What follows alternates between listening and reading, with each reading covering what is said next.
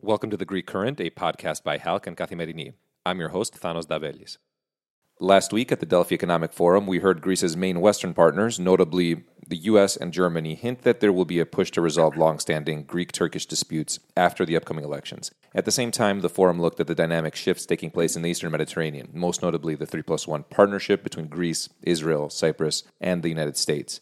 Expert Konstantinos Filis, the director of the Institute of Global Affairs and an associate professor at the American College of Greece, joins me to break down whether a compromise between Athens and Ankara could be on the horizon and look into what more Washington can do to send the message that the 3+1 partnership is a top priority. Konstantine, it's great to have you back on the Greek Current. Thanks for the invitation once again. Could Greece and Turkey be headed for some kind of compromise, or are Greece's Western partners, notably the U.S. and Germany, overly optimistic here? Let me start with something we talked about in one of our recent conversations. The willingness of the US to give Germany space and time to play this mediating role between Greece and Turkey.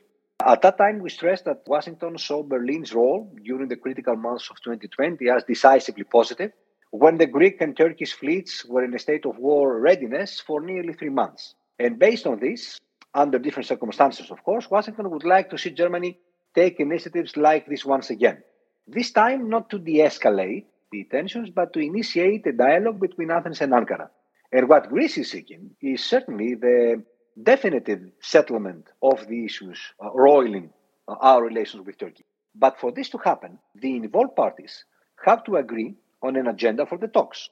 They have to desist from statements and actions that dispute sovereignty and sovereign rights, remove the Damocles sword of the threat of war on Greece if it extends its territorial waters.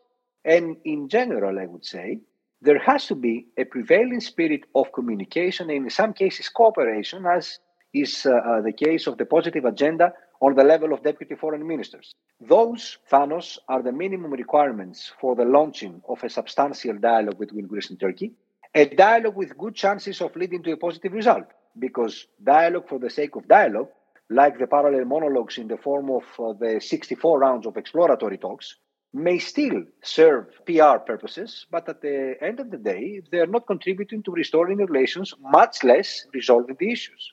And in this sense, I would say that it is too early to assume that any initiatives taken by Berlin or Washington or both following the elections would succeed merely because the recent earthquakes in Turkey depressurized the tensions in recent months. A lot, of course, depends on what the outcome of Turkey's election will be. And one thing that we've been seeing lately, and that is becoming clear, is that long-term Turkish goals haven't changed. We're seeing this in President Erdogan's statements, in his foreign minister's remarks, and in the AKP's pre-election publications with certain maps that show parts of Greece with the Turkish flag superimposed over them. How do you think Turkey's elections will impact Greek-Turkish relations? Well, Thanos, we can allow ourselves to be optimistic, but certainly not naive. So it's not just the campaign ads of the governing party in Turkey or the recent statements from Erdogan during the presentation of the helicopter carrier and fifth-generation fighter jets that directly or indirectly take aim at Greece. Turkey wants to be the leader in its wider neighborhood, and Greece and Cyprus are the first obstacles to this endeavor. On the other hand, the resetting of the Turkish economy depends mainly on the West, and this gives the latter the opportunity to promote a different model than the one Turkey has in mind for the Aegean and the Eastern Mediterranean. A model of cooperation based on rules and resolution of disputes. A model that the other states in the region, based on the delimitation agreements they have already concluded, Greece with Egypt, Cyprus with Israel and Egypt. So this is a model of cooperation because we have demarcated our sea zones with agreements, with legal agreements that have been concluded. This is a model that Ankara will either reject, further isolating itself, or accept. And therefore, in that case, it will contribute to the stabilization of a region that from the Western Balkans to the Eastern Mediterranean and from the Black Sea to the Persian Gulf is facing a number of serious challenges. So, will Turkey change its policy if the regime changes in the upcoming elections? A secular government will certainly be more attractive to Western eyes and more accepting or flexible, I would say, towards certain Western standards, such as the freeing of political prisoners and the definitive neutralization of the Russian S-400s. Based on what the opposition is saying, Turkey's policy will be less aggressive, more compromising, and without such a strong military presence in various places outside Turkey. But how can it change its stance on Greece? When the bar has been set so high by Erdogan, who, we should note, essentially adopted the Kemalist stance on Greece. And Turkey will be focusing on domestic issues following the elections, especially if the result is a close one. And in fact, due to the polarization of the political system, it won't be easy for either of the two presidential candidates to take spectacular initiatives and tone down their positions enough to create the right conditions for serious negotiations with us, with Greece. So then what message should Greece's Western partners, particularly the United States here, send in order to really facilitate a positive environment for talks? The first and main message has to be that the United States will not accept any action or even statement that disputes Greek sovereignty and readies the ground for revision of treaties that, like the Treaty of Lausanne, for instance, determine the borders between states. I recently read, Thanos, a U.S. announcement on the Philippines and China's violations in the disputed exclusive economic zone of the Philippines. And I wondered why we have yet to see such a clear and strong statement from Washington on the violations of Greece's sovereignty or the very dangerous flyovers of Greek islands.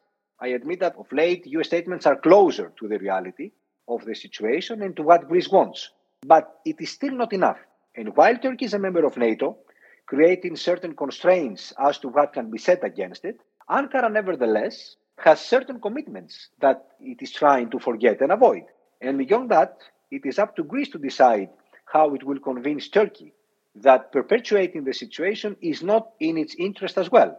Because, Thanos, as long as Greece does not exercise its rights and sovereignty based on the provisions of the law of the sea, as long as Turkey's relationship with the West is fraught, as long as Turkey diverges from Western institutions and not from Western principles and values, which it never really espoused, as long as all this continues, the room for Greece to exert creative pressure on Turkey is shrinking dramatically. And we have to face it. There is a need to balance things out against Turkey. We need a carrot and stick policy. In any case, if Kılıçdaroğlu wins the elections, trust in Turkey has been shaken, and restoring that trust will take time, and real actions as proof.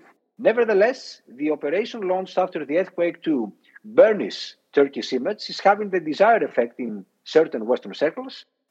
They're swallowing it hook, line, and sinker. I want to bring us back, Kostadina, to something that you mentioned, where you talked about an alternative vision for the region, one based on cooperation. And we're seeing that in the 3+1 partnership between Greece, Cyprus, Israel, and the United States, as this partnership has the potential to change dynamics in the Eastern Mediterranean. This received a lot of attention at the Delphi Economic Forum, including on a panel that you were on. Is U.S. engagement here a must? There really were a number of discussions on this issue. And of course, the takeaway is what was said by Senator Menendez and the former U.S. ambassador to Greece and now Assistant Secretary for Energy Resources, Jeffrey Pyatt.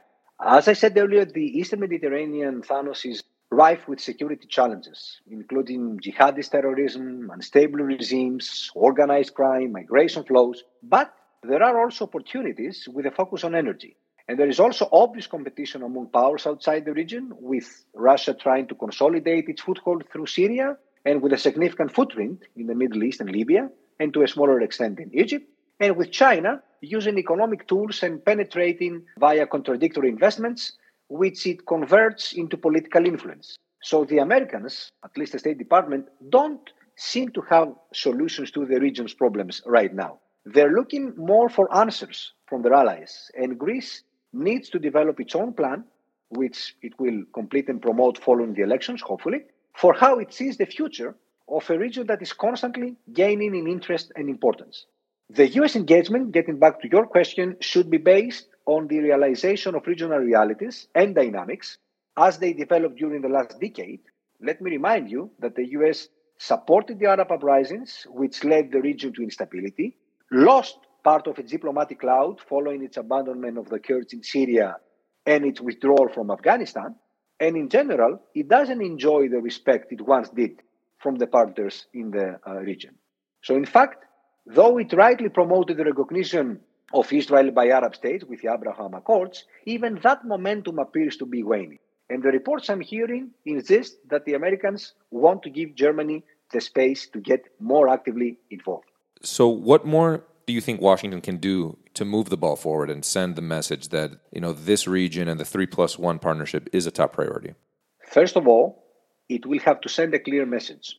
Again, the situation in the region right now and the reception Washington's views are getting aren't as favorable as they were in the past, and alignment with those views should not be taken as a given by any means. This, in my mind, is healthy, even if some Americans don't like it. Why is it healthy? Because it gives the states in the region the opportunity to develop their positions, to create their own agenda, and to stop being lumped together by the Americans and depending on the US to solve their problems. Regional actors need to take the situation into their own hands, Thanos. On the other hand, though, there are cases where actors like Riyadh, for instance, Saudi Arabia, are taking stances starkly different from those of Washington, which is cause for concern. So if the Americans have decided to give their partners the chance to decide their own fate in the Eastern Mediterranean, then they will have to support their choices and, of course, entrust the work to the most trusted partners.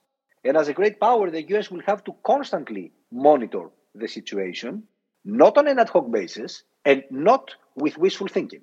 The US also has to show practical support for Cyprus. It has undoubtedly taken important steps in recent months in that respect, just as Cyprus has taken serious steps towards de-Russification. Nevertheless, we see Turkey trying to change the foundation of the solution on the Cyprus issue so that it can achieve recognition of the Turkish Cypriots, and, what's more, it is taking actions that contravene the resolutions of the UN, as in the opening of Varosha. In the defense sector, the US can still do a lot in relation to both Greece and Cyprus. In fact, the case of Alexandroupoli indicates a trend that could well continue and expand to include some more Greek islands beyond Crete, in spite of Turkey's objections. However, Thanos, and I would like to close with that, I insist that the most important and determinative assistance from the US should be in the diplomatic arena, in the direction of dispute resolution and stabilization. And finally, we also have the energy issue, especially in the shadow of the war in Ukraine, which draws strong American interest. And here again, the choice should be based on consistency and credibility, which is what the market also wants. Kostadine, it's been great speaking with you as always. Thanks again for joining us. Thank you. In other news, the United States has returned some 80 ancient artifacts, including coins and limestone sculptures, to Cyprus, the Cypriot Department of Antiquities said Tuesday. The antiquities were recovered after U.S. authorities seized them or individual owners decided to hand them back after discovering their true provenance. Department of Antiquities Director Marina Solomidou Ieronimidou said. They include clay and glass vessels and limestone sculptures, some dating to 2000 BC, as well as an 18th century painting that was believed to have adorned a now derelict church in the occupied north of the island. The artifacts were all repatriated April 26 and are currently held in a museum in Nicosia. Finally, museums in Austria and Greece are discussing the potential return to Athens of two ancient Greek sculptures, a move which could have a knock-on effect for the fate of the British Museum's Parthenon sculptures. The talks announced by Austria's foreign minister on Tuesday concern two small pieces of the 2,500-year-old marble works from the Acropolis. If a deal for their return is struck, it would be Greece's third in a few months with a handful of European museums that own little bits of the Parthenon sculptures. That could increase pressure on the British Museum to return its own, much larger collection among the global debate on cultural restitution. That wraps up today's episode of The Greek Current. Thanks for tuning in.